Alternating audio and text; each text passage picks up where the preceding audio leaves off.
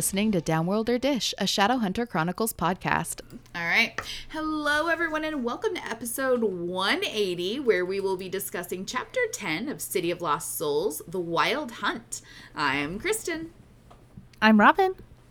And I'm Amanda. What? What?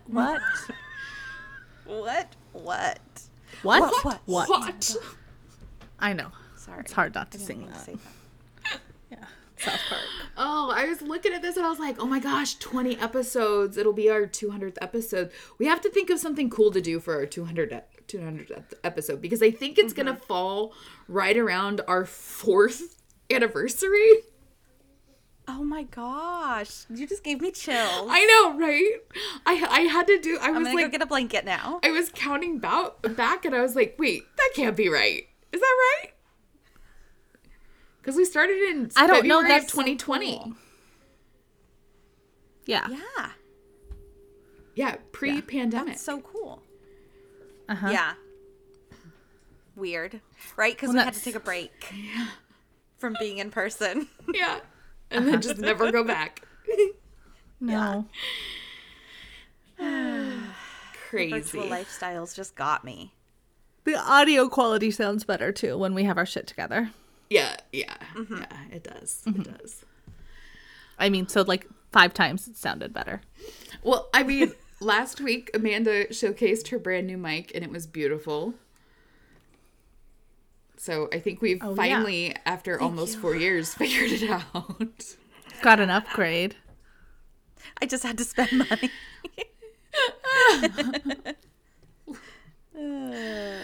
Oh my goodness. All right, well, today's a humdinger, and we are running and gunning. So what do you guys, unless you guys have something to bring up? No? Then let's just go ahead and kick things off with Robin's recap. Previously on Downworlder Dish. We're jumping off with a doozy as Alec is getting down to business to portray the so-called love of his life by cahooting with Camille. I don't know if that's a real word, but it is now. Commingling. I like conniving. Cahooting is so much more expressive. In my opinion. I mean, it does make me think of an owl, and then it makes me think of Tootsie Pops, and then it makes me think of the owl eating the Tootsie Pops, and then it makes me think of orange, which makes me think of Halloween. So I really like all of that. Oh my god. All roads lead to Halloween Town. All roads lead to Spookyville. Yeah. Yes, Halloween Town. I liked that. Okay, I'll get back on track. So he's cahooting with Camille about taking Magnus's immortality, in exchange for offing Raphael. Jocelyn and Izzy have successfully made their way into the heart of the Adamant City and are greeted by Sister Cleophas. The Iron Sisters' super secret runes have transformed them into sexy ancient Mediterranean goddesses, with the exception of their weird proby long fingers. Turns out they do know a thing or two about what is happening with Jace, and they're calling it basically a demonic parabatai ritual. The boys can be separated, but not by using a blade that is currently in Middle-earth. They would need an angel to bestow them a blade imbued with heavenly fire. And there's some salty-ass bitches, so, good luck with that. Mm-hmm. Also, BT dubs, the Iron Sisters don't have time to be concerned about one lonesome Shadowhunter boy when the fate of the entire world is at stake, so they're totally going to have to report back to the Clave on the information Izzy and Jocelyn just shared about Jastian. Whew. Briefly checking in with Clace, they meet up after wine 30, and Jace convinces Clary to go out on the town because when in Venice, and he's able to basically think them outside of the house, and it's weird. It's just weird. Mm-hmm. Our wolfy friends gather into the Praetor headquarters and meet with Praetor Scott. The wolves at HQ are more organized and militant than Maya's used to, and she doesn't know how to feel about it. Praetor Scott is reluctant to offer aid to Maya because they don't interfere with Clave Biz Nass and only care about newbie downworlders. Maya pulls out a giant I've got a guy, offering up Luke's cancel seat as a voice for the Praetor to the Clave. Scott agrees to search for a cure to Luke's wounds and sends Maya and Jordan to rest while he searches. Back at Magnus's, Simon is waking up and walking into a recap conversation about the Iron Sisters' appointment. Magnus, Alec, Izzy, and Jocelyn in tow. Magnus knows a little shortcut to their otherworld weapon, debacle and brings up his plan to summon Azazel, an ousted angel who is now a ranking lieutenant of hell in charge of forging weapons. Jocelyn is absolutely, as Amanda would say, absolutely not about that life, and says that her and Little Miss Sleepyhead Clary are immediately out of there. Simon has to break the news to Jocelyn that her daughter is MIA because she ran off with her boyfriend who's possessed by her evil reincarnated half-demon brother. Mm-hmm. And that was the end. Yeah. Beautiful. I didn't realize how much happened in that chapter until I had to write it out shortly. Yeah, I wrote like the first 2/3 of my script on Monday, and then I had to come back and write the rest of it. Dude, I forgot. I was like, oh shit. Like, it takes me zero time. I thought I wrote a lot more than I did. It's gone. So. Yeah. Okay, so we're going to start off with Jordan and Maya. They arrive in Jordan's room, and his roommate is conveniently on a mission. So this isn't a 1-bed trope. It's a 2-bed situation, but the roommate's not there. It's like a dorm. Yeah. Yeah. I got that same vibe. Like barracks or whatever. Uh-huh. Okay. And honestly, like, Jordan kind of gets emo about it for a second. And he's like, yeah, maybe he won't come back at all. These missions are really dangerous. Like, what the fuck? I mean, I'm sure you're right, but chill out. I feel like living a life as a werewolf, person/wolf, would be dangerous in general. So, like, yeah, feels like silly to bring it up.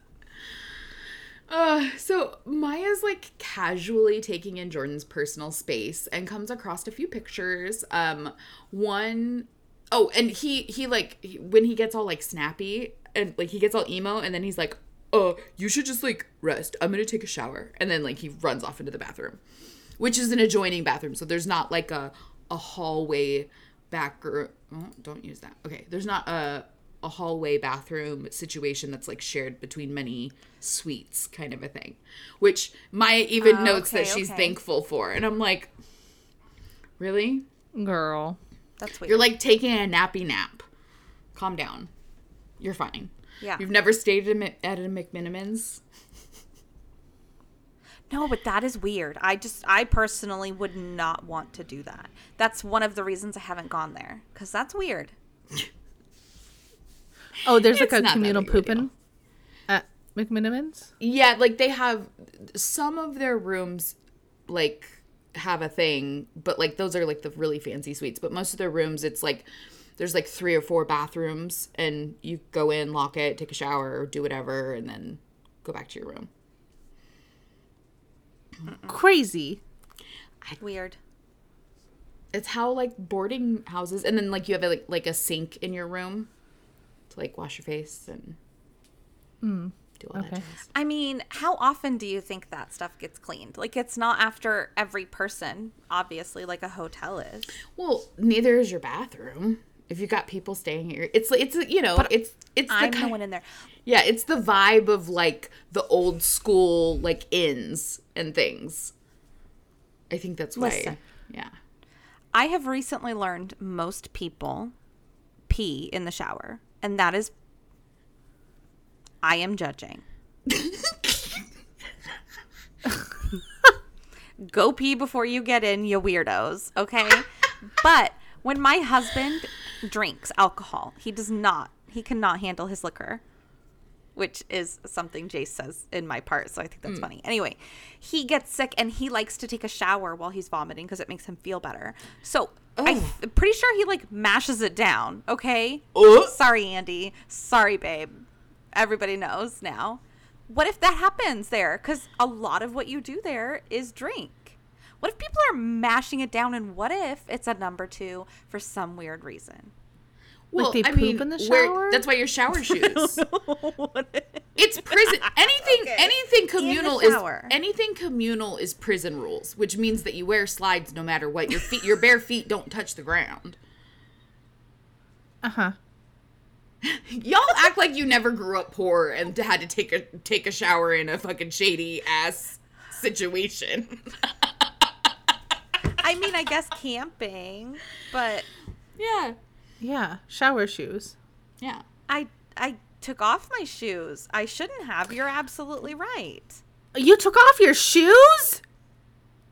Yes. Oh my God, Amanda, you're gonna get a fungus. You were Why do people have to pee in there? Well, like in the shower. No, girl. no. Why did I do that? Why would I have done that? Why am I just now realizing how gross that is? Okay, listen. The only thing I can think about in this context is I didn't go to college because whatever, but I visited my friend who was in college who lived in a dorm, and they had a communal bathroom situation too, where you had to poop in the communal bathroom, the showers and everything. And 35-year-old me could do that, no problem. I don't care. But 18-year-old me would not have pooped for a year. Yeah. No. Yeah, or like I would have been like timing what hours to be able to go into the bathroom and stuff. Set your alarm for like 3 a.m. to poop. 3 a.m. you gotta go poop and stuff. I just I think it has that. Maybe the people that are staying at McMinimans went to college and so they don't think it's a big deal. That's I don't know. Again, it's 3 a.m. You must be pooping. I feel like Robin picked up on a relation a huge blind spot that we missed because none of us went to fucking college. Because I'm like, because everybody who's ever gone to college and lived in a dorm knows what that's like. And we were like, isn't that fucking weird? I mean, when I visited a friend in college, they had a bathroom. But I don't know if it had a shower, now that I'm thinking about it. Anyway, this has gone off the rails. I apologize. I just had to say, I didn't have any all of you for being in the shower. I didn't have any friends that went to college. I had friends that went to prison. So this was a friend of a friend. Like, we weren't close. It was a friend of a friend situation. I love it. Yeah. Oh my God. Sorry. PSA. That was a fun one. Shower shoes. PSA. Yes. Shower Clearly. shoes. Yes. Even if they're just those little cheapy ones you get at the nail salon when you accidentally wear closed-toed shoes. Yeah. Yep. You gotta do what you gotta do. Oh, okay. So Maya's snooping while Jordan's in the bathroom, right? She's like trying to like, okay, so this is his space. I'm in his space for the first time. And she sees a few pictures, and one of which she's assuming is like the mysterious roommate Nick. So she's like, okay, this dude. And then she sees another picture, which is an older picture, and it's of her and Jordan from before they became person/wolves. Like when they were together when he was still too old for her because she was a mid-age teen. But of course, this sets Maya off on a wave of nostalgia that she rides straight into the grief of her old life, and it spits her out in the bathroom stripping before she climbs into the shower with her ex. Icky. So sidebar. I feel like I was half listening to this part, and suddenly I'm like, wait, Maya's in the shower. What? I don't understand. I thought Jordan was in the shower. And then I'm listening. I'm like, oh, I forgot about that. Yeah. So sidebar, we're all in agreement that this is happening because Maya is feeling alone and vulnerable and is searching for a familiar feeling of stability and belonging because her life is a total and utter chaos, right? Okay. Like, this is 100% using sex as an unhealthy coping mechanism, yes? Like, are we seeing the same thing? Don't do this at home, kids. Like, you'll end up with a stalker and not the fun, dark romance kind either. Like, are you guys getting the same vibe? Yes. So, yeah, so this whole situation... Are we in agreement? Are you seeing this the same way I'm seeing this? Yep. I don't know. I have questions. I just, it seems like Anchorman, like, oh, that escalated quickly. I mean, she ran away from him last night because things are going too fast. She saw their picture and then in the morning she was like, "Oh, you just took me off guard. Everything happened so quickly." Yeah, I just want to be friends. And then he like basically tells her, "No." I want, gives her an ultimatum. And then she's like, okay, let's get in the shower together. What? What are we doing? Besides all of that, like the shower? Come on, girl. Yes. Right. And I can't remember. I feel like it goes more into detail next chapter, but I don't remember. But I feel like it's implied that, like, they've had sex before. Uh-huh. Right? I feel like it is implied.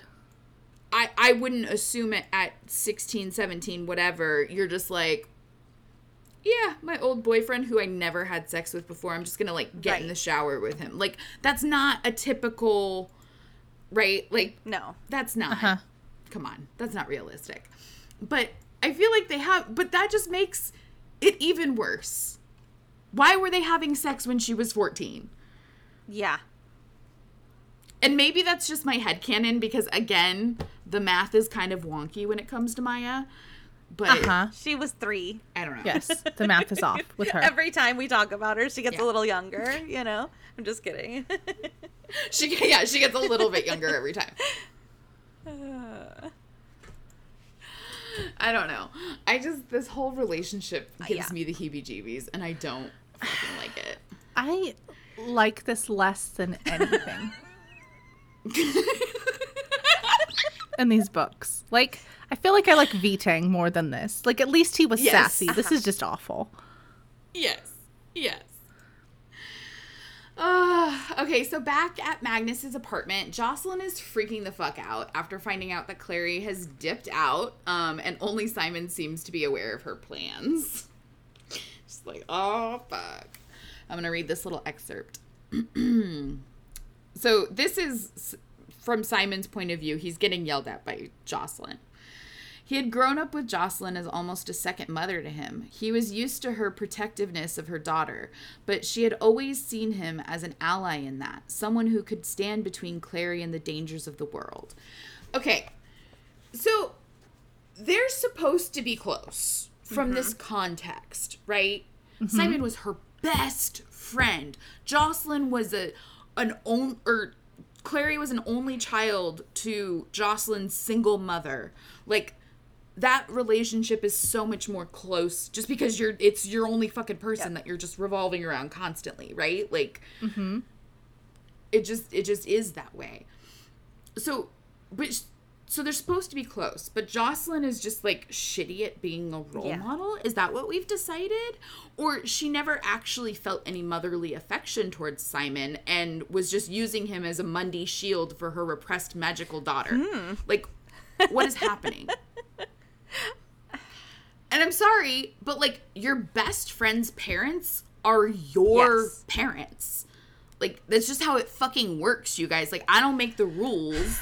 But that's how it goes. When you have a best friend like that you spend all of your time together, your parents are interchangeable. Absolutely. Yeah, she's just awful. I mean, the only time we've really felt like she was doing anything motherly was, last chapter when she was trying to make Izzy feel better, but she still kind of made her feel like shit right before that. So. Right. I mean, do you think that with Jocelyn doing that to Izzy was because she kind of saw herself in Izzy, not necessarily because she was a child? Maybe. Like, because she can't. I feel like Jocelyn has kind of been in survival mode for so long that she doesn't know how not to be selfish and self-absorbed. Like, she really does. Everything is about her. Like, this entire fight, she's just blaming everybody on her daughter, like, her daughter's actions on everybody else. Because everybody else's fucking fault. And I'm like, you raised the bitch. Yeah. What the fuck? But you okay. Raised the bitch. Yeah. So Magnus, ever the voice of reason, settles his wayward Shadowhunters long enough for Simon to spill the beans. And his cover of, like, she texted me and told me she was fine, faded like a fart in the wind under even the slightest bit of scrutiny. And Simon told them about their super secret fairy rings, which I'm like, wasn't that, like, the one thing you weren't supposed to, like, go blab into people? But okay. I get that in that situation, he's like, whatever. Clary, fucking, you got to deal with this shit on your own. Uh-huh. I'm not going to lie for you. So Jocelyn is justifiably upset. I understand why she would be upset. Her daughter just ran away from safety to go shack up with her fugitive with a death warrant brother and her boyfriend who is bloodbound and possessed by said brother baddie. And then when I wrote that line, I thought to myself, I bet there's some really good Sebastian fanfic. And I just want you to know that I will be doing some research. I'm just trying to figure out the different ways that could go. And I think some of it I don't want to know. I agree. I think there's plenty of it you don't want to know. Uh-huh. Are you? Sorry. That was me. I had a... that was you. Okay. Sorry, I'm done. I'm sure it's loud. No, you're fine. I just didn't see your arms moving, so I was like, it can't be Amanda. But no, it was. Like a fucking robot. I don't have to look. I just know where the keys are. I can have a conversation over here and still type. Well, you know, I'm sure you guys can too. We were talking about that last night. We had the older kids. Our whole family was together for dinner last night, and Andy admitted he is a pecker, is what he called himself, because he types with his fingers. I was just like, if that's what you're gonna call yourself, it's cool. Oh. Mm-hmm.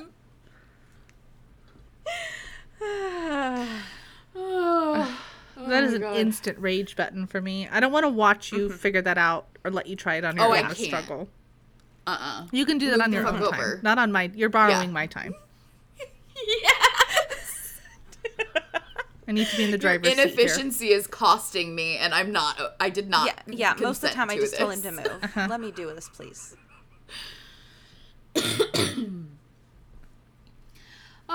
Okay. So, she's justifiably upset, but this bitch is blaming everybody but herself for not chaining her daughter to the radiator. Literally. And thankfully, Magnus is there to set a bitch straight. I'm doing a couple small quotes this episode, but it must be done. To be fair, said Magnus, I don't think anyone could tell Clary what to do. Clary does what she wants. He looked at Jocelyn. You can't keep her in a cage. I trusted you, she snapped at Magnus. How did she get out? She made a portal? But you said there were wards. To keep threats out, not to keep guests in. Jocelyn, your daughter isn't stupid, and she does what she thinks is right. You can't stop her. No one can stop her. She's a great deal like her mother.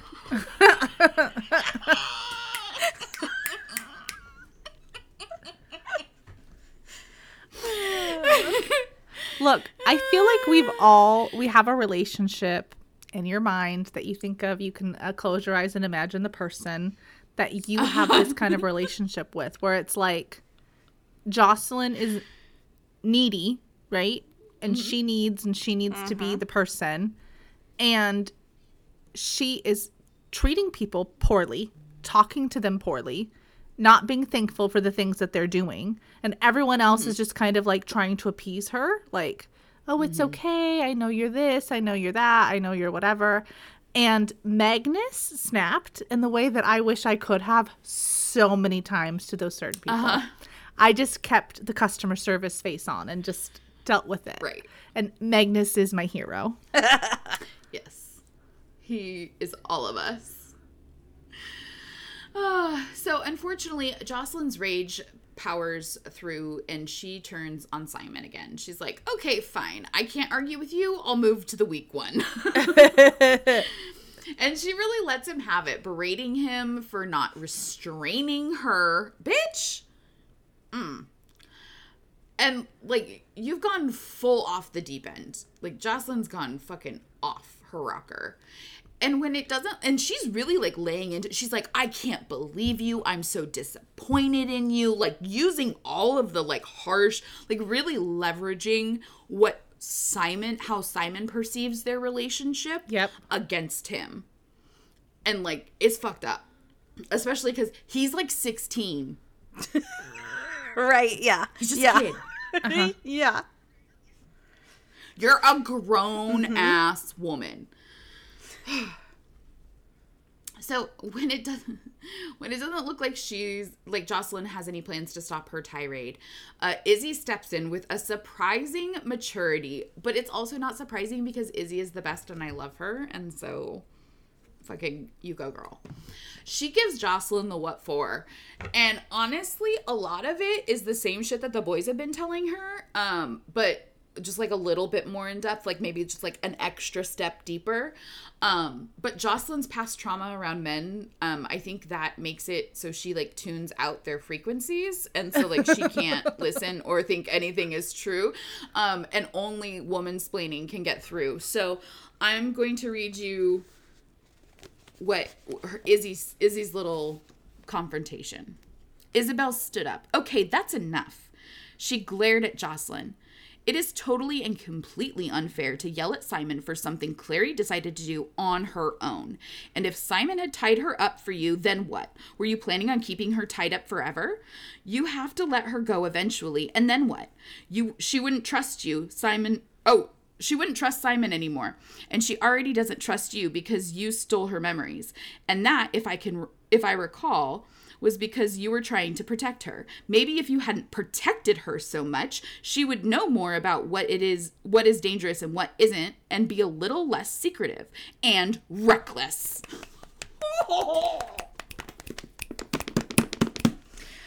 I literally out loud was like, really, we are all Izzy, and Izzy is all of us.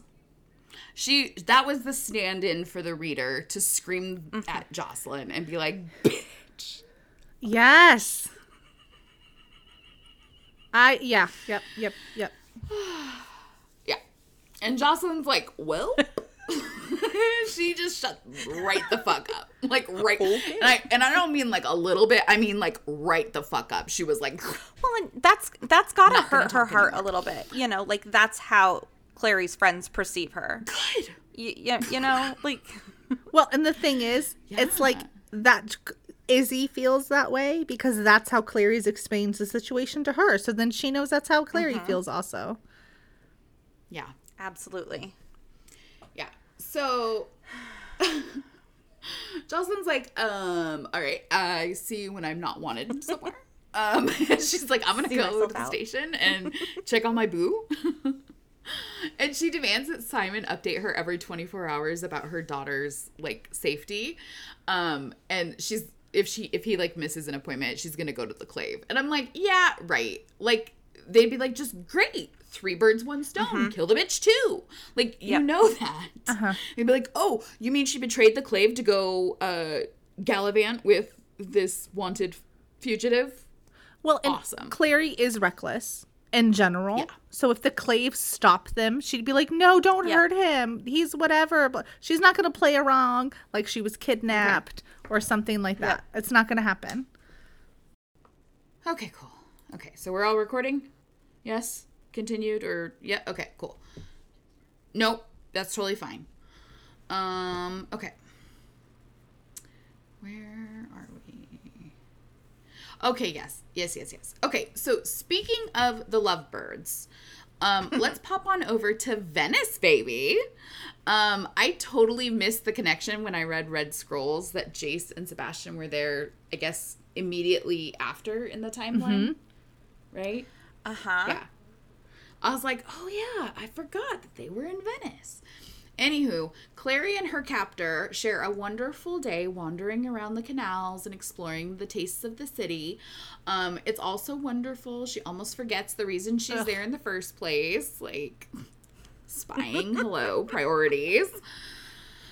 She's just getting whisked away. That Stockholm syndrome is just kicking in.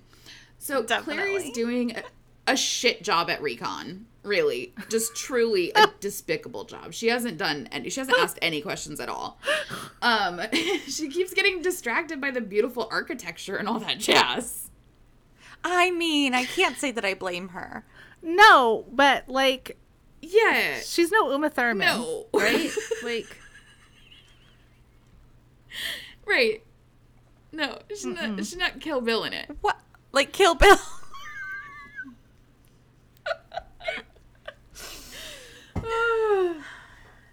So when it's time for dinner, Jace creepily leads her away from the crowds, and like I'm assuming that he does so without saying anything because there's no dialogue. And in my head, he's got that like cyborg, like canny lack of humanity situation where you're like, he's a synth. Something's not right. Yeah. Like, so let's just keep following. There's something about your vibe, yeah, and not ask any questions. Yeah, so I just imagine it being, like, completely silent, and he's just, like, leading her over a bridge, around the back of some old church, down ancient moss-covered steps, to the water of, like, the canal. And I'm like, have you never heard of, like, any urban legend? Yeah.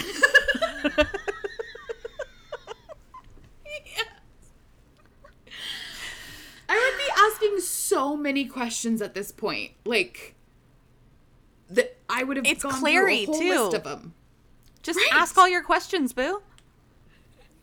Not Clary, though. No. I guess that's more of a Tessa thing, isn't it? But still. Yeah. She remains silent as he leads her to the water. And then splash, up pops a whole ass mermaid. But with, like, the razor teeth, like the HP ones. Like, not weird, like, Disney princess mermaids. But, oh, okay. But I didn't even. Why are there mermaids in Harry Potter? You guys, that is there's so centaurs great. and stuff. It's magic, girl. There's werewolves. Person/wolves. Yeah. Oh my god. It's yeah. fucking wizarding world, brah. Okay, fair. And they're more like Selkie fairy mermaids. Not like Ariel. There's this guy on this season of the challenge, okay? And he, I know, it's a competition. People sort still of watch that Big stuff? Brother-y show. Okay. It's okay. Oh, I'm so into it. But the challenge, isn't that like old Real World and old Road Rules people? Yeah, so like most of those people have fallen off for the most part because they're old, you know. So there's a couple of them that are still there, but they're in their 40s, and so they're like, oh, we're the legends, whatever. But so now they pull them from shows like Survivor and Big Brother and people that are known already that already kind of have a fan base. They don't even go in. They're outsourcing their fucking candidates now? Yes. MTV. No. It's not on MTV anymore. It's on CBS. Not? Yeah. Shut the fuck up. I feel like they still call it MTV's The Challenge, but yeah, it's on CBS. Yeah. Anyway, like there is a guy. Yeah, sorry. You're telling a story. No, I'm just like completely going off on this. This guy just looks like a fairy. That's it. His ears are like almost pointed, and I'm like, he is not a human. And I feel like that lady on TikTok, that guy is not real.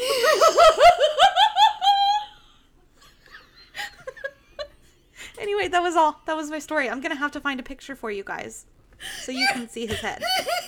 You're like, let me see your dick. If it's huge, I know you're a fairy. Yeah. Do they have huge wieners? Is that a thing?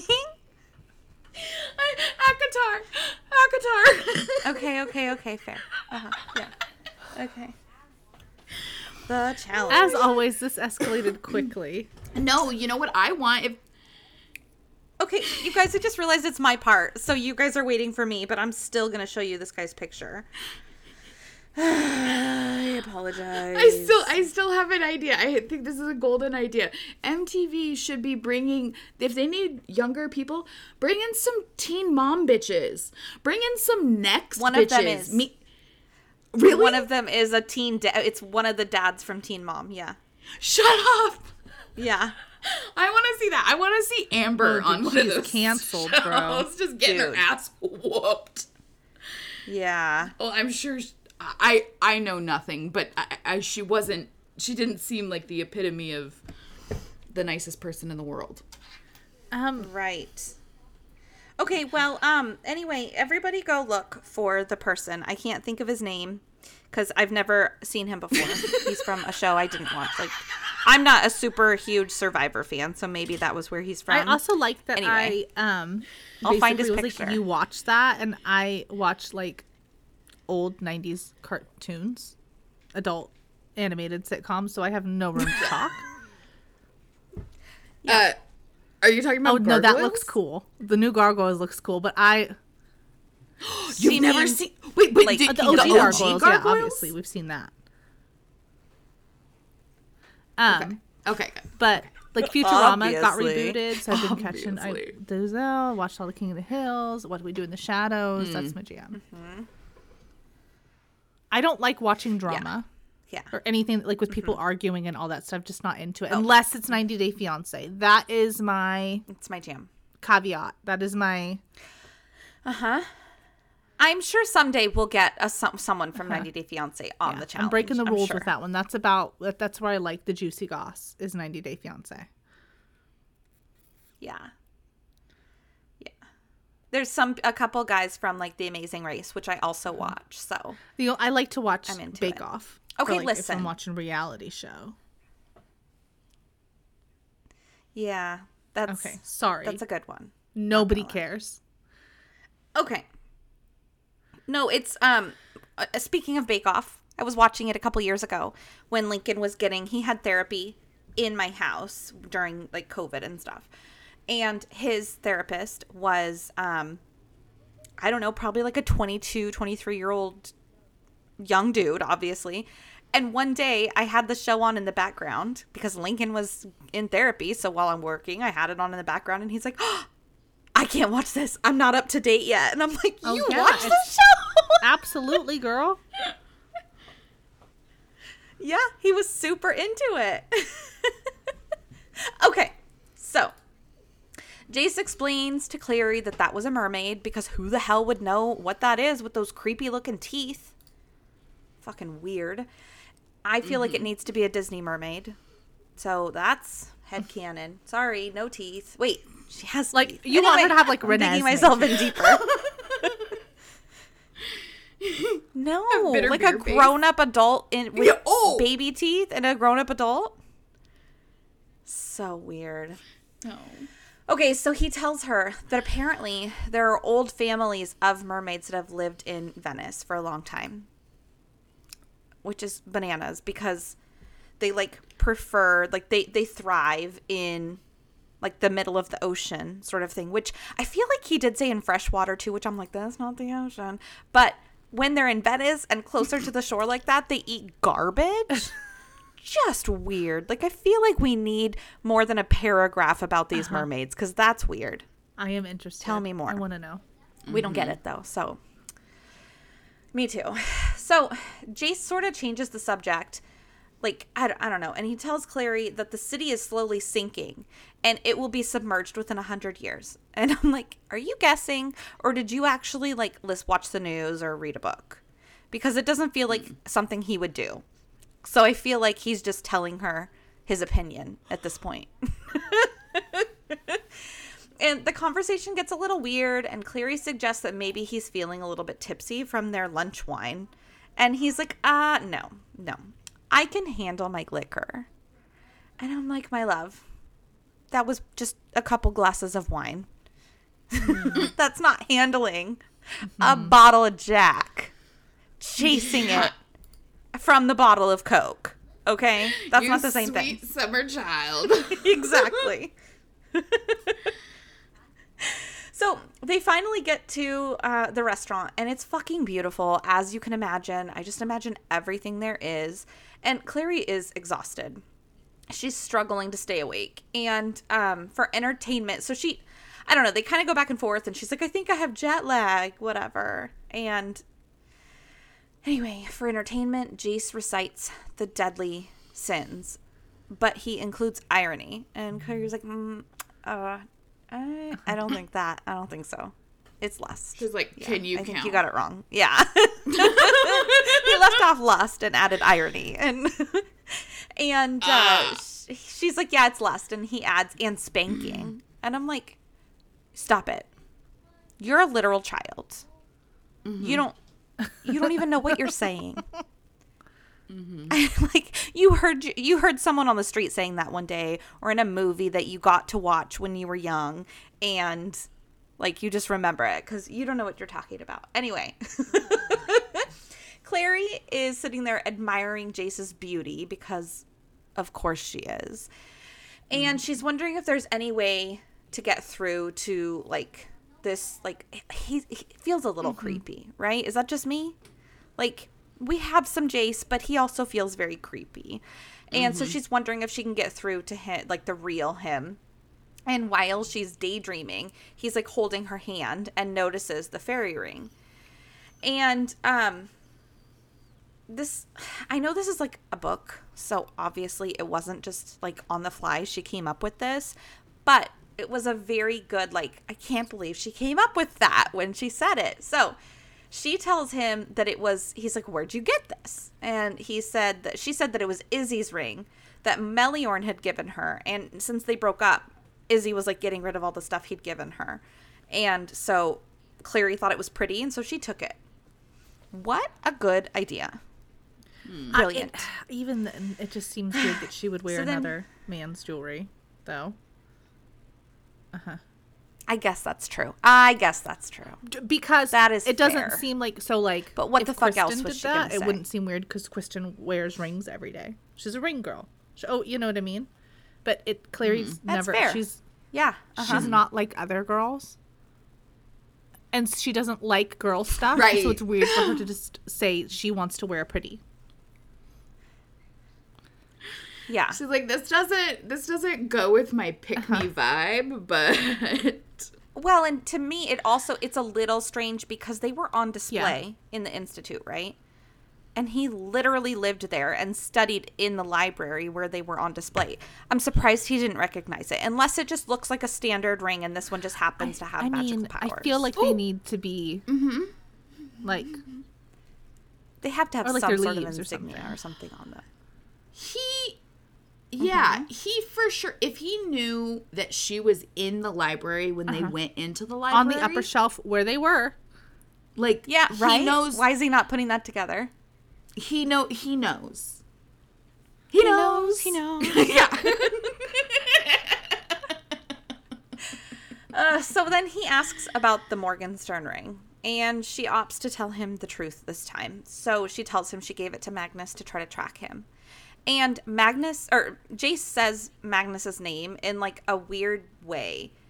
And like to me, it's like it's the name sounded familiar. And so he was trying to like pinpoint the way he's like Magnus, like, okay, sort of thing. Like he's trying to, so does he not remember him? Like we're still kind of learning obviously about this whole, how deep is your bro? So it's very interesting. Yes. So he asks her if she is happy with her decision to come with him. And, she's like, yeah, duh, because I'm with you. Plus, like, traveling is pretty cool. It's the bee's knees.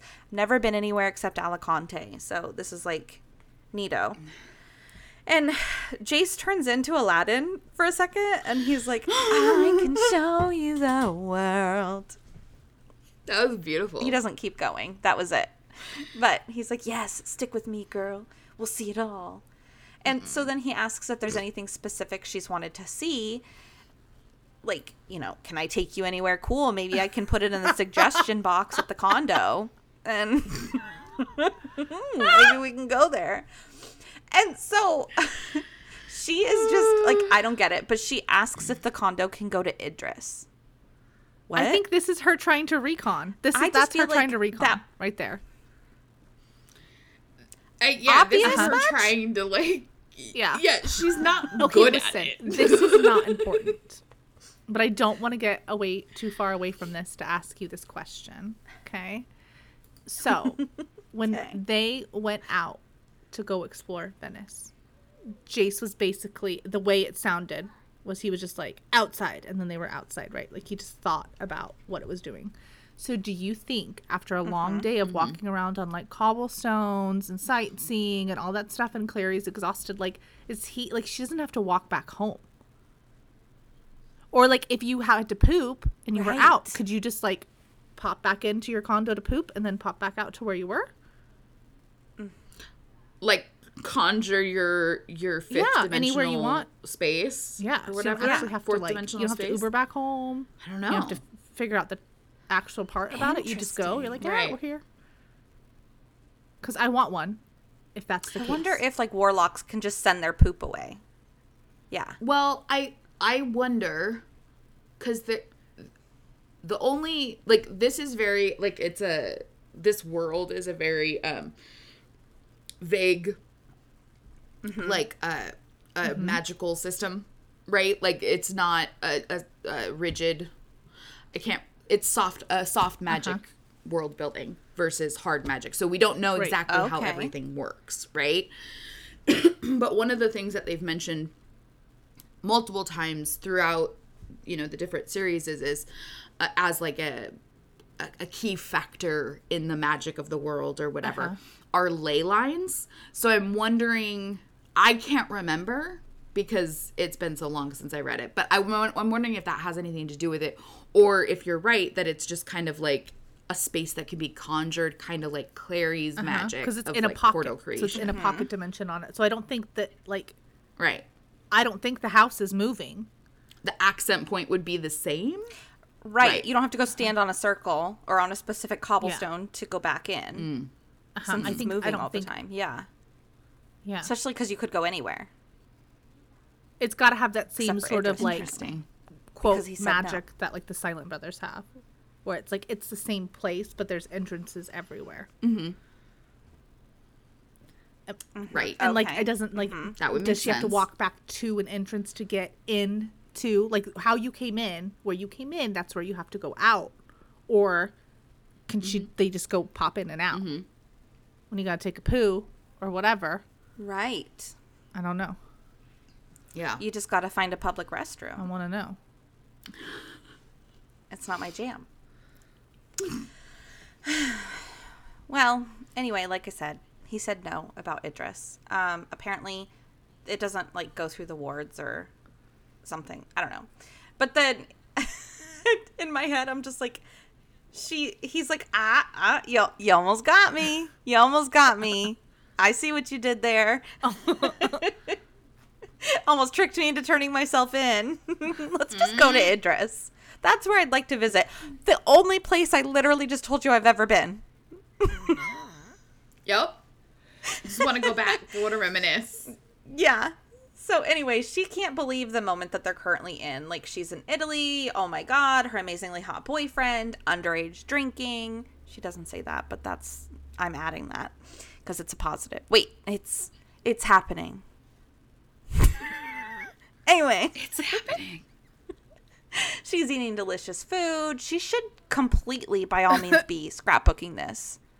But instead, she's just like sort of happy, because Jace is being weird, which, right. Yes, I agree. I understand. It's a little off. So we jump back over to Maya and Jordan. And now, right, the last time we saw them, they were in the shower together. Is that where we left them? Yeah, they're cuddling in Jordan's twin bed now. And they're getting very, like, YA romantic up in here. Like, oh, I missed your hair. I missed your eyes. Mwah, mwah. I missed your elbow. Just kidding. It doesn't say elbow. But, you get it. All the weird body parts. And she eventually apologizes for snapping at him over his offer to pay for tuition to Stanford. And she's like, it was just like totally and completely overwhelming, you know what I mean? And he's like, I know that you are Miss Independent, like totes my goats. I just wanted to do something nice for you. Because I couldn't just start by being your friend and helping you to trust me again so that we could have a healthy and mature relationship. I need this shit to happen right now. So I am jumping all in on my gift giving, like these are all my skills. Can right you up front. say love bomb, baby? Love bomb, baby, love bomb.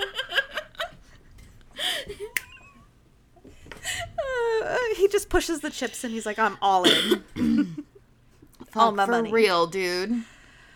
Can you imagine how expensive Stanford is? Like, come on. I'm paying for my kid to go to community college, and that's stressful. Okay? Like, anyway, she admits that she had never stopped loving him, and things start to get hot and heavy again when someone bangs on the door yelling for Jordan. And they're like, Jordan!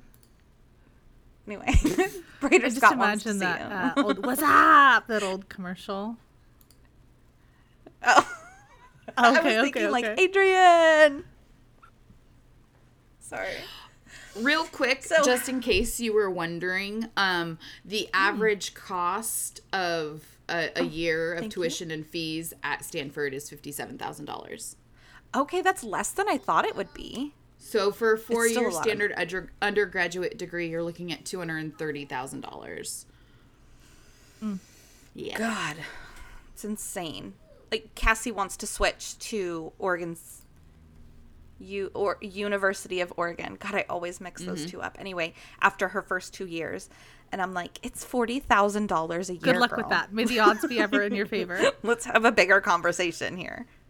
Exactly. Yeah. Exactly. Hope you win the fucking lottery, kid. Yeah.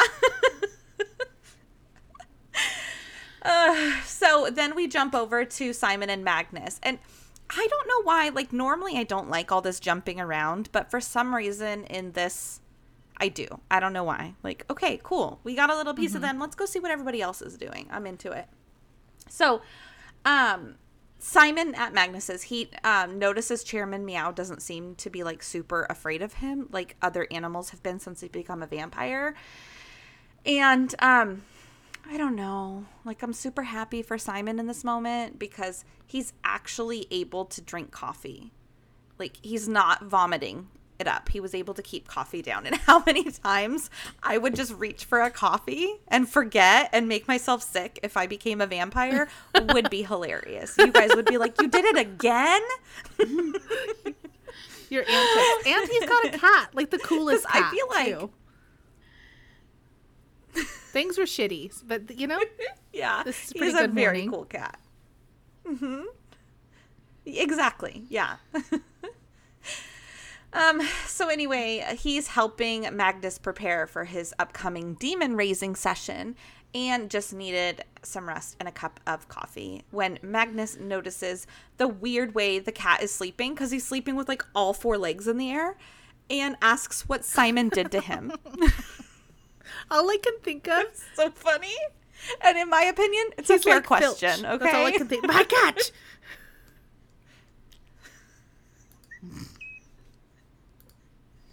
So Magnus goes on asking if Simon drank Chairman Meow's blood. Like, that's his go-to. He's accusing him of lying or already being full when Magnus ordered pizza because Simon said he didn't want anything. So, like, is that why you didn't want anything? Because you drank my cat's blood? And he's like, bro, I can't eat pizza and your cat is fine. And Magnus gives up on trying to blame Simon for shit. And he's like, all right, fine. The cat's fine. Whatever. It's time for a summoning. Okay? It's a good change of subject. And then that's it. We jump back over to Maya and Jordan. So, like, that was a little quick. Okay? I know I said I liked that, but that was fast. So they get down to Prater Scott's office, and he gives them a box. He actually gives it to Jordan and tells him the inside is a salve that will filter the poison out of Luke's blood. And it's going to take like a few days to work itself out, but it should work fine. And Maya got excited because she remembered that they were there for a reason and not just to get her freak on. And so Jordan says that Maya can take it since she's part of the pack, and obviously the pack would trust her. And the Prater Scott is he's completely blown away. He's aghast, if you will. He's like, are you saying they don't trust the Prater? I feel like his fingertips are on his heart right now. Like, he's just like, like are he's you suddenly telling transformed until he has like a cat. What is Maya that called? chimes like in. captain or whatever those are. Like a house coat, but like the fancy ones that I want. Oh, yes. Yes. Yeah, the fancy muumuus. Yeah. Yes. Yeah, and then his hands. Mm-hmm. Yes. They look they're like made of linen, and they look like something a rich woman who like got her house in the Hamptons from her divorce like of her silk. third husband would wear. One of or depending on your climate. I want one. Yes. Well, would you have fur on it? The caftan is for the day, so that's for like the beach wear, right? Okay. And then the silk and with the fur and then the heels, that's for at night when she drinks her wine and feels like appropriate. Rolls around in the money that she has from her dead husband. Like a cat, just on catnip, but it's money. Yeah. She's like, I earned every bit of this. That motherfucker deserved what was coming to him. Absolutely. All of them do. So Maya chimes in, because it worked so well last time when she spoke up to the Praetor, saying that half the pack believe that the Praetor is a fairy tale. Like, not everybody believes you guys are even real. But Scott's annoyance doesn't get the opportunity to, like, be annoyed with her for very long because he gets a call.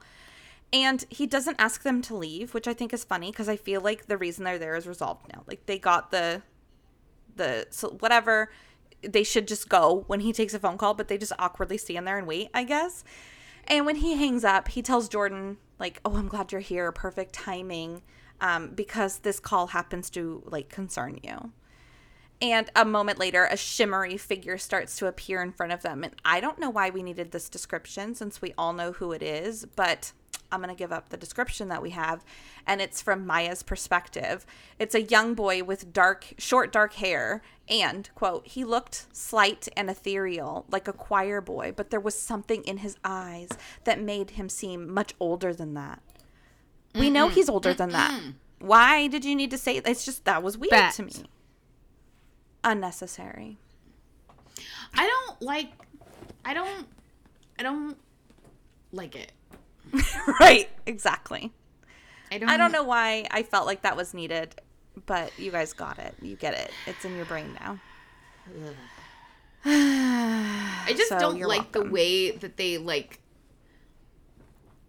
I get it. I get he's young.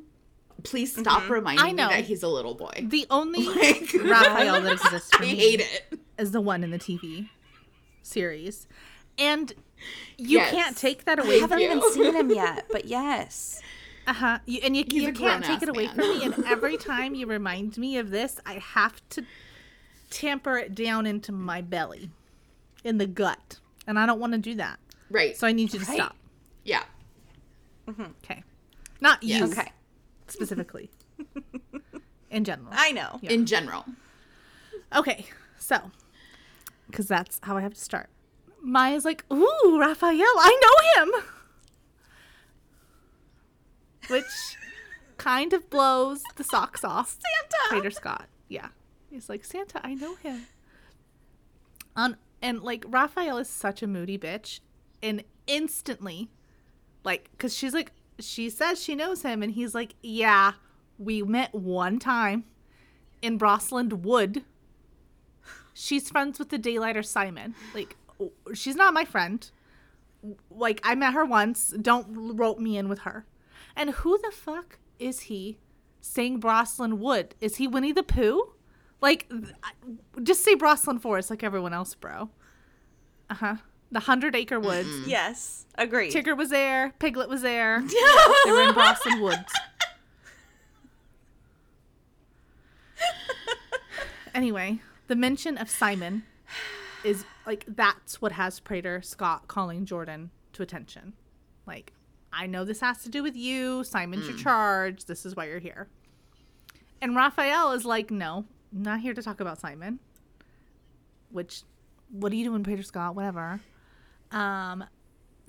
Raphael is having trouble with Maureen, who is officially a rogue vampire now. It's just, you think? Everything in vampire media has told us that baby vampires are bad news bears. Yes. Well, and Maya's like, she's only 13 years old. Like, she's a baby. And Raphael's quick to shut her down. And he's like, age doesn't have anything to do with it, okay? And this is his quote. Yeah, exactly. Because he was 14. Not that I don't know. Anyway, this is what he says about it. A rogue vampire is a rogue vampire, said Raphael. And Maureen has been cutting quite a swath for herself through Tribeca and the Lower East Side. Multiple injured and at least 6 kills. We've managed to cover them up, but ellipses. 6 kills? Number one, he's got her sounded like a freaking, like, war vet, okay? Like, those are he's doing her Call of Duty stats over here. It's kind of like, but it's 6 kills? Damn, girl.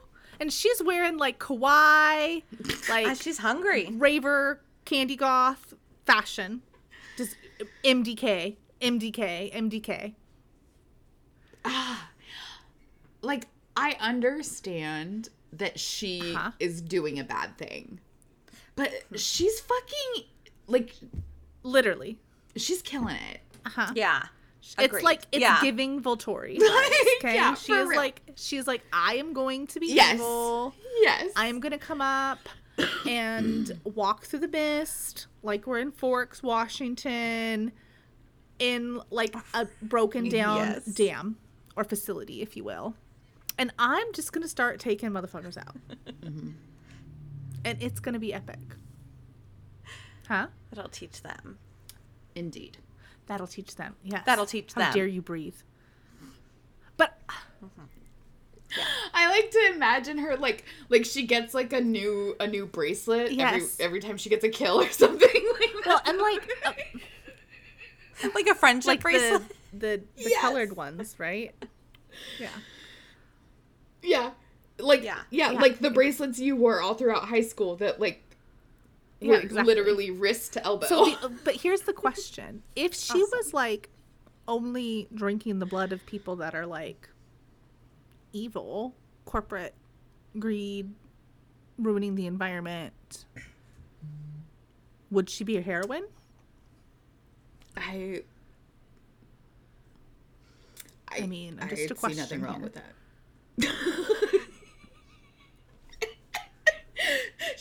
She has like the top 10 CO2 emissions list, and she's like, I'm gonna get to work. She's like, Greta, take notes.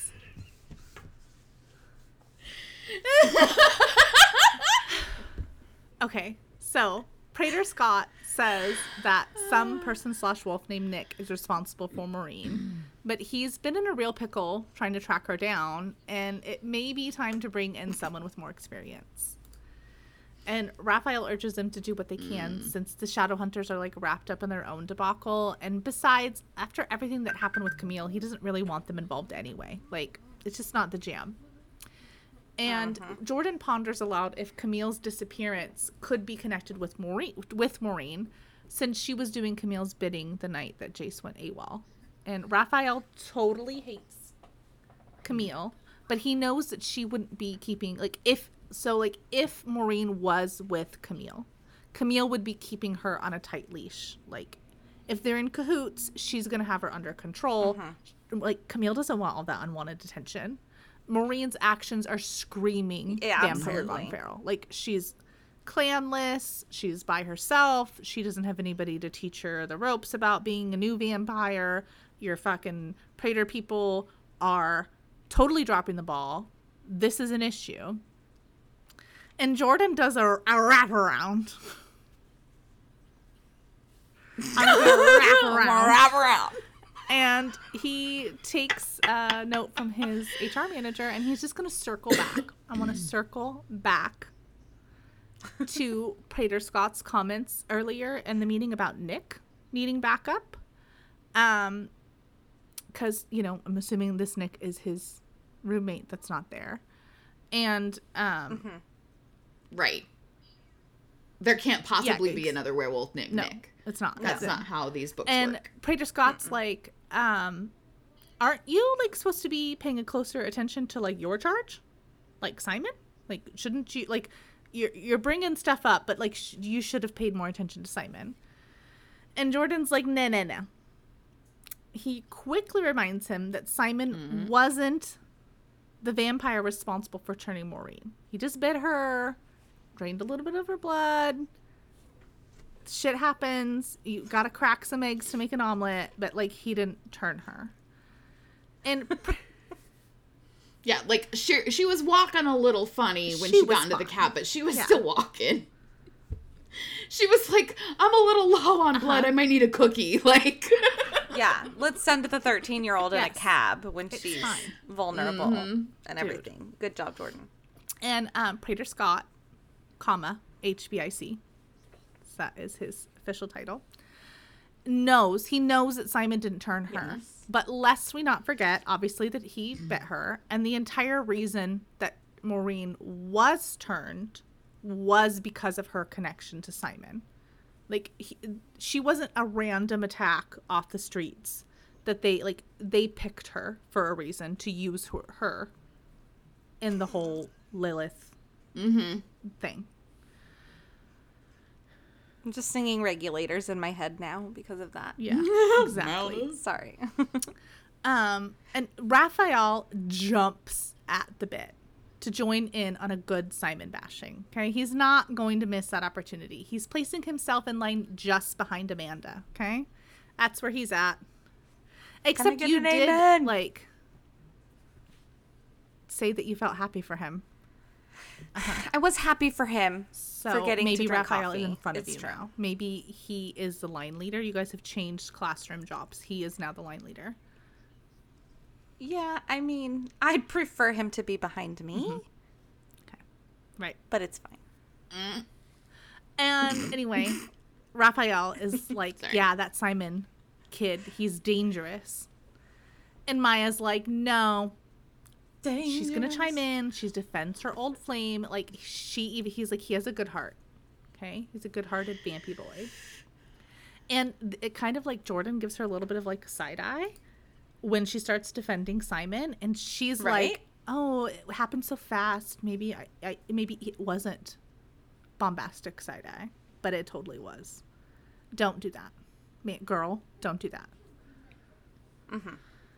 And so as Maya's talking about Simon, Raphael legitimately says, "Yap, yap, yap," which I think is also funny because that's kind of like, I feel like that's how he would say a dog barks on top of it. Like, you're yapping dog. So, like, it was just like, he is, I don't know, in a room full of werewolves. Yes. And I know we say Alec, King of Salt, but like, I don't know. There was no one saltier than Grumpy Cat Raphael. Yeah. No, and not a damn person. It's my favorite.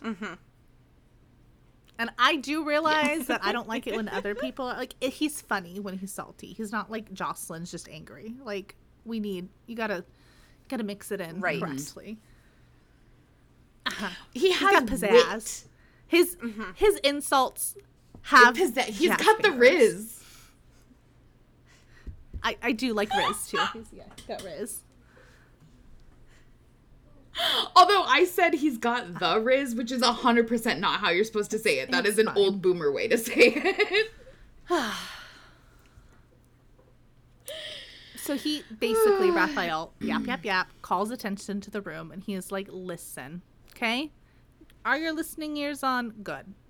I trusted you bitches to do your damn job since it's so important to you, but you're like fucking up big time, which reflects badly on me.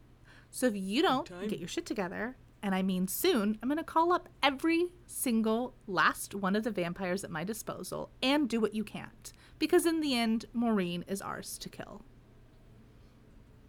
And then he just drops the mic and walks away. Like, just disappears. That is so cool. I feel like he's the only one we've seen so far that's done And the projection. I don't that's know if his he style. actually just disappears because I didn't write that in here, but that's what's happened in my brain, so that's what I'm telling you. I think you're right. I think it's like the transition in PowerPoint where it just like fades. Like the little pixels. Yeah.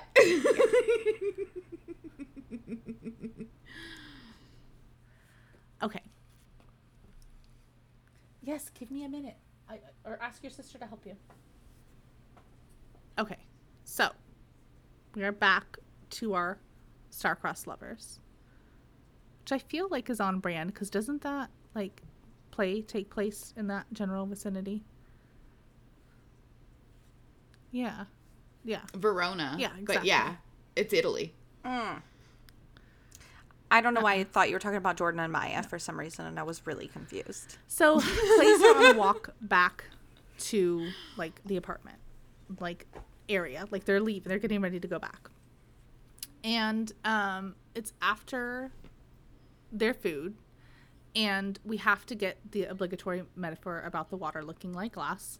It's in the contract, and Jace is just wild. Okay, so he decides like impulsively to walk up to a canal boat, casually steal it by using his stele to like cut the mooring, and then he jumps in the boat as it starts floating away, and he calls out to Clary to join him.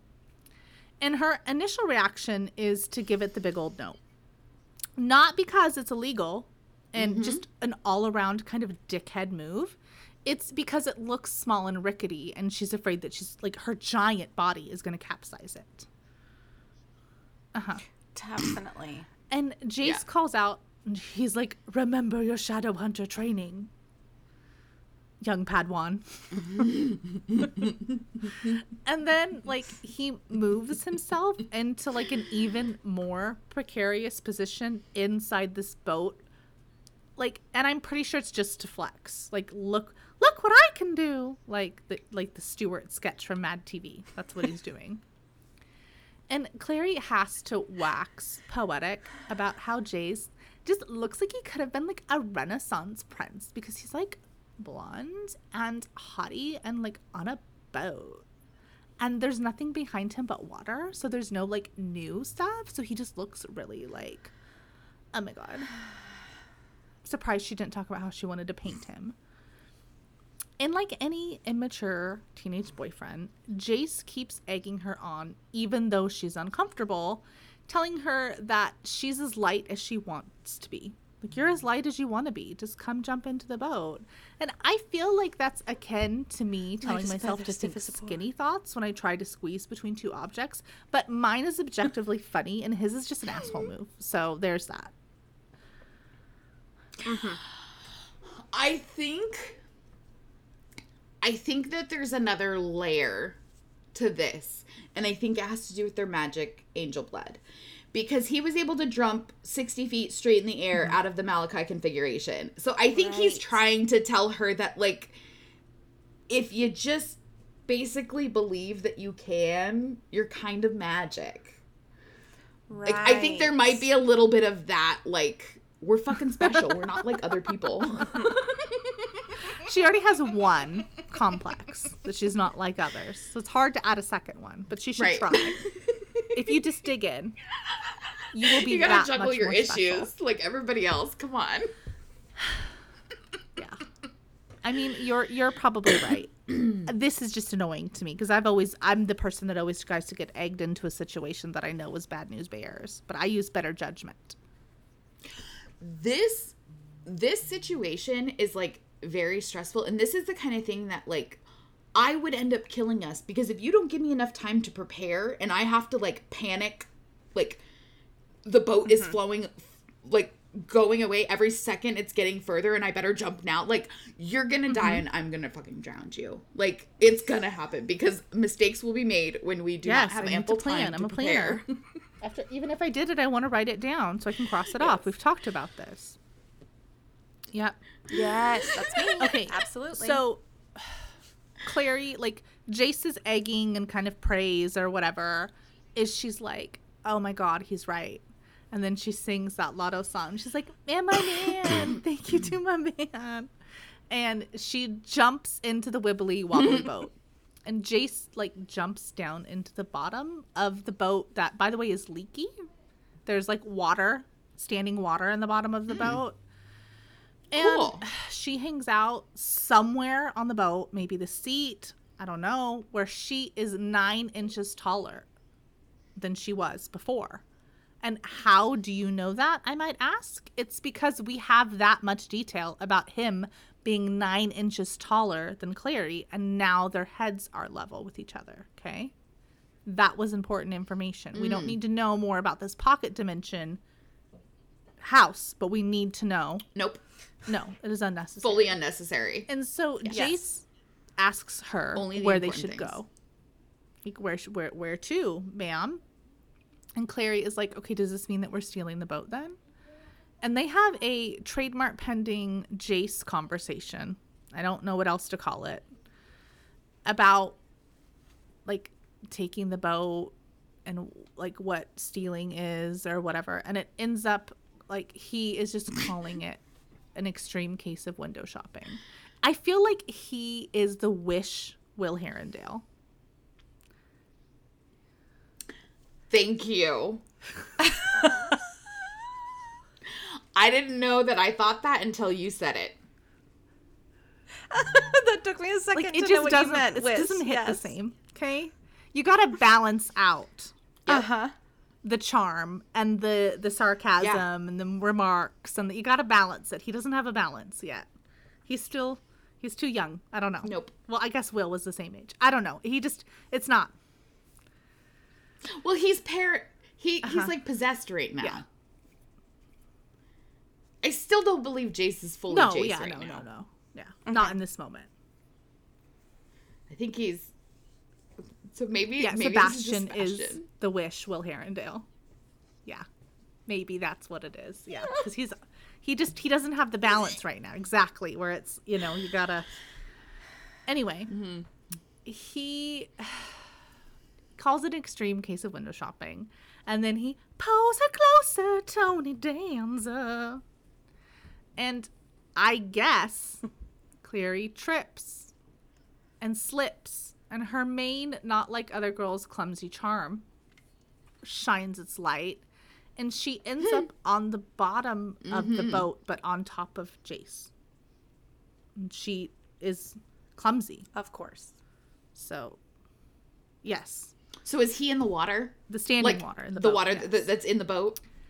And Jace tells her that her fiery passion knocked him down, and she calls BS because there's no way he would have gone down unless he wanted to, because he never slips. To which he touches her face and says, I may not slip, but I fall. Like, that's his whatever. And Clary has to hold it together to keep the mood light. And I don't know why. I just the closeness and where they're at, I don't know. And she tells him that it's the worst. Like, that's got to be your worst line of all time. And cocky McCockpants. I don't know what else to call him. And he's like, who says it's a line? Anyway, the boat rocks, which makes her put her hands on his chest to settle herself. And he sits up and tries to kiss her, but she backs away, thinking that again, she's like, okay, I have to remember this isn't my Jace. But her body doesn't know that, so she's into it, but she can't be into it. And so she decides to get down next to him in the bottom of the boat. Now she's also wet, and they're just drifting in the water.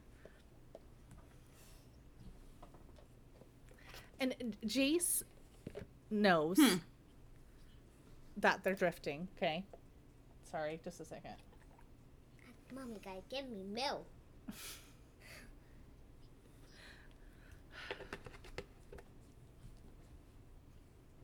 Okay. Jace knows that because she's just they're drifting around, and Jace knows that they're drifting. This was all part of an elaborate plan. That he wanted Clary to see something. And he looks up into the sky, and it sounds like it might be a full moon, the way that she's describing the night.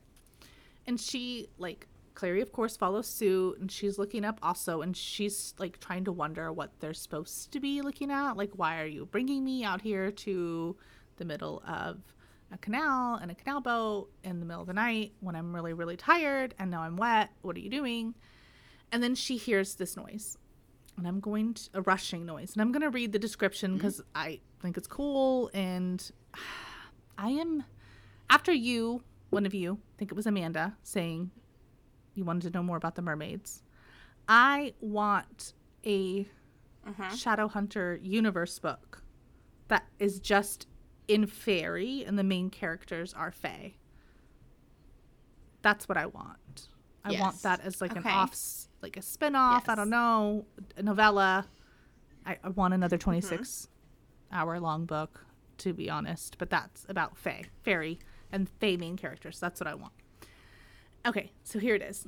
The sky darkened and churned as figures rushed across it. She could barely make them out through the clouds in the distance, but they seemed to be men with long hair like cirrus clouds, riding horses whose hooves gleamed the color of blood. The sound of a hunting horn echoed across the night, and the stars shivered, and the night folded in on itself as the men vanished behind the moon. And Clary's like, what the heck was that? And Jace tells her it's the Wild Hunt. He described, in his words, they're a band of fairies who disdain the earthly courts, so they ride across the night sky pursuing an eternal hunt. And once a year, mortals can join them, but it's kind of like the Hotel California, because you can check out anytime you like, but you can never leave.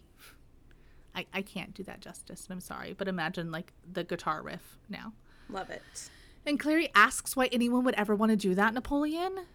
And Jace rolls on top of her and connects their bodies together. And I will never forget when it's like their knees were touching. That's what's happening. And answers her question by saying that there's something appealing about the idea of losing all your control. It's like Eminem. You got to lose yourself in the music the moment that you want it. Yeah. In the music. And then Jace leans down and kisses her. And she, of course, again, she's trying to have that internal struggle about it being like her Jace. But alas, hormones win this round. So she reaches out for him too, and they make out with wet clothes. Yet again, just one more time, they are wet. Cassie has a thing for wet clothes. I don't know. And they're in the bottom of a boat.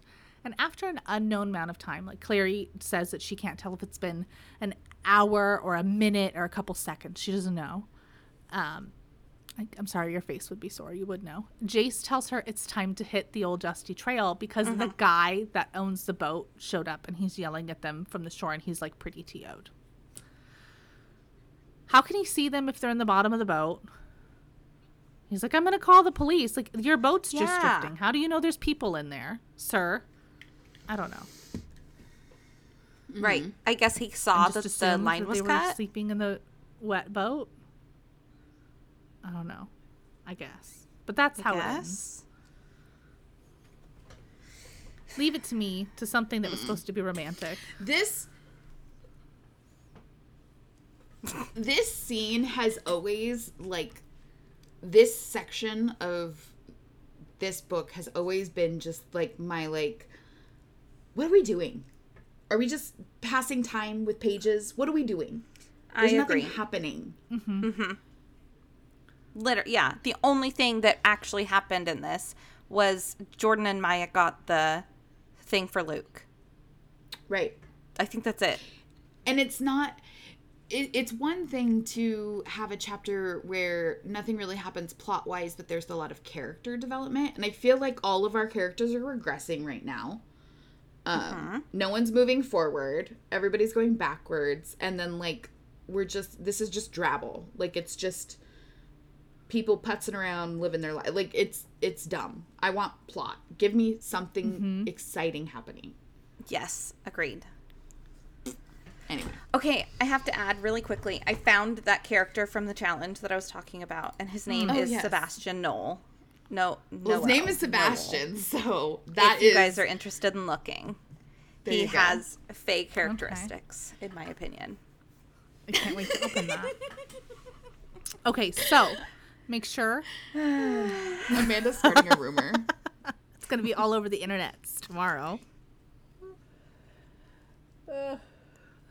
And if he wins now, it's just going to be because of his Fae magic. Yeah. Mm-hmm. Exactly. Called out help for the elements. Okay, so make sure that you read chapter 11 for next week. Ascribe all sin.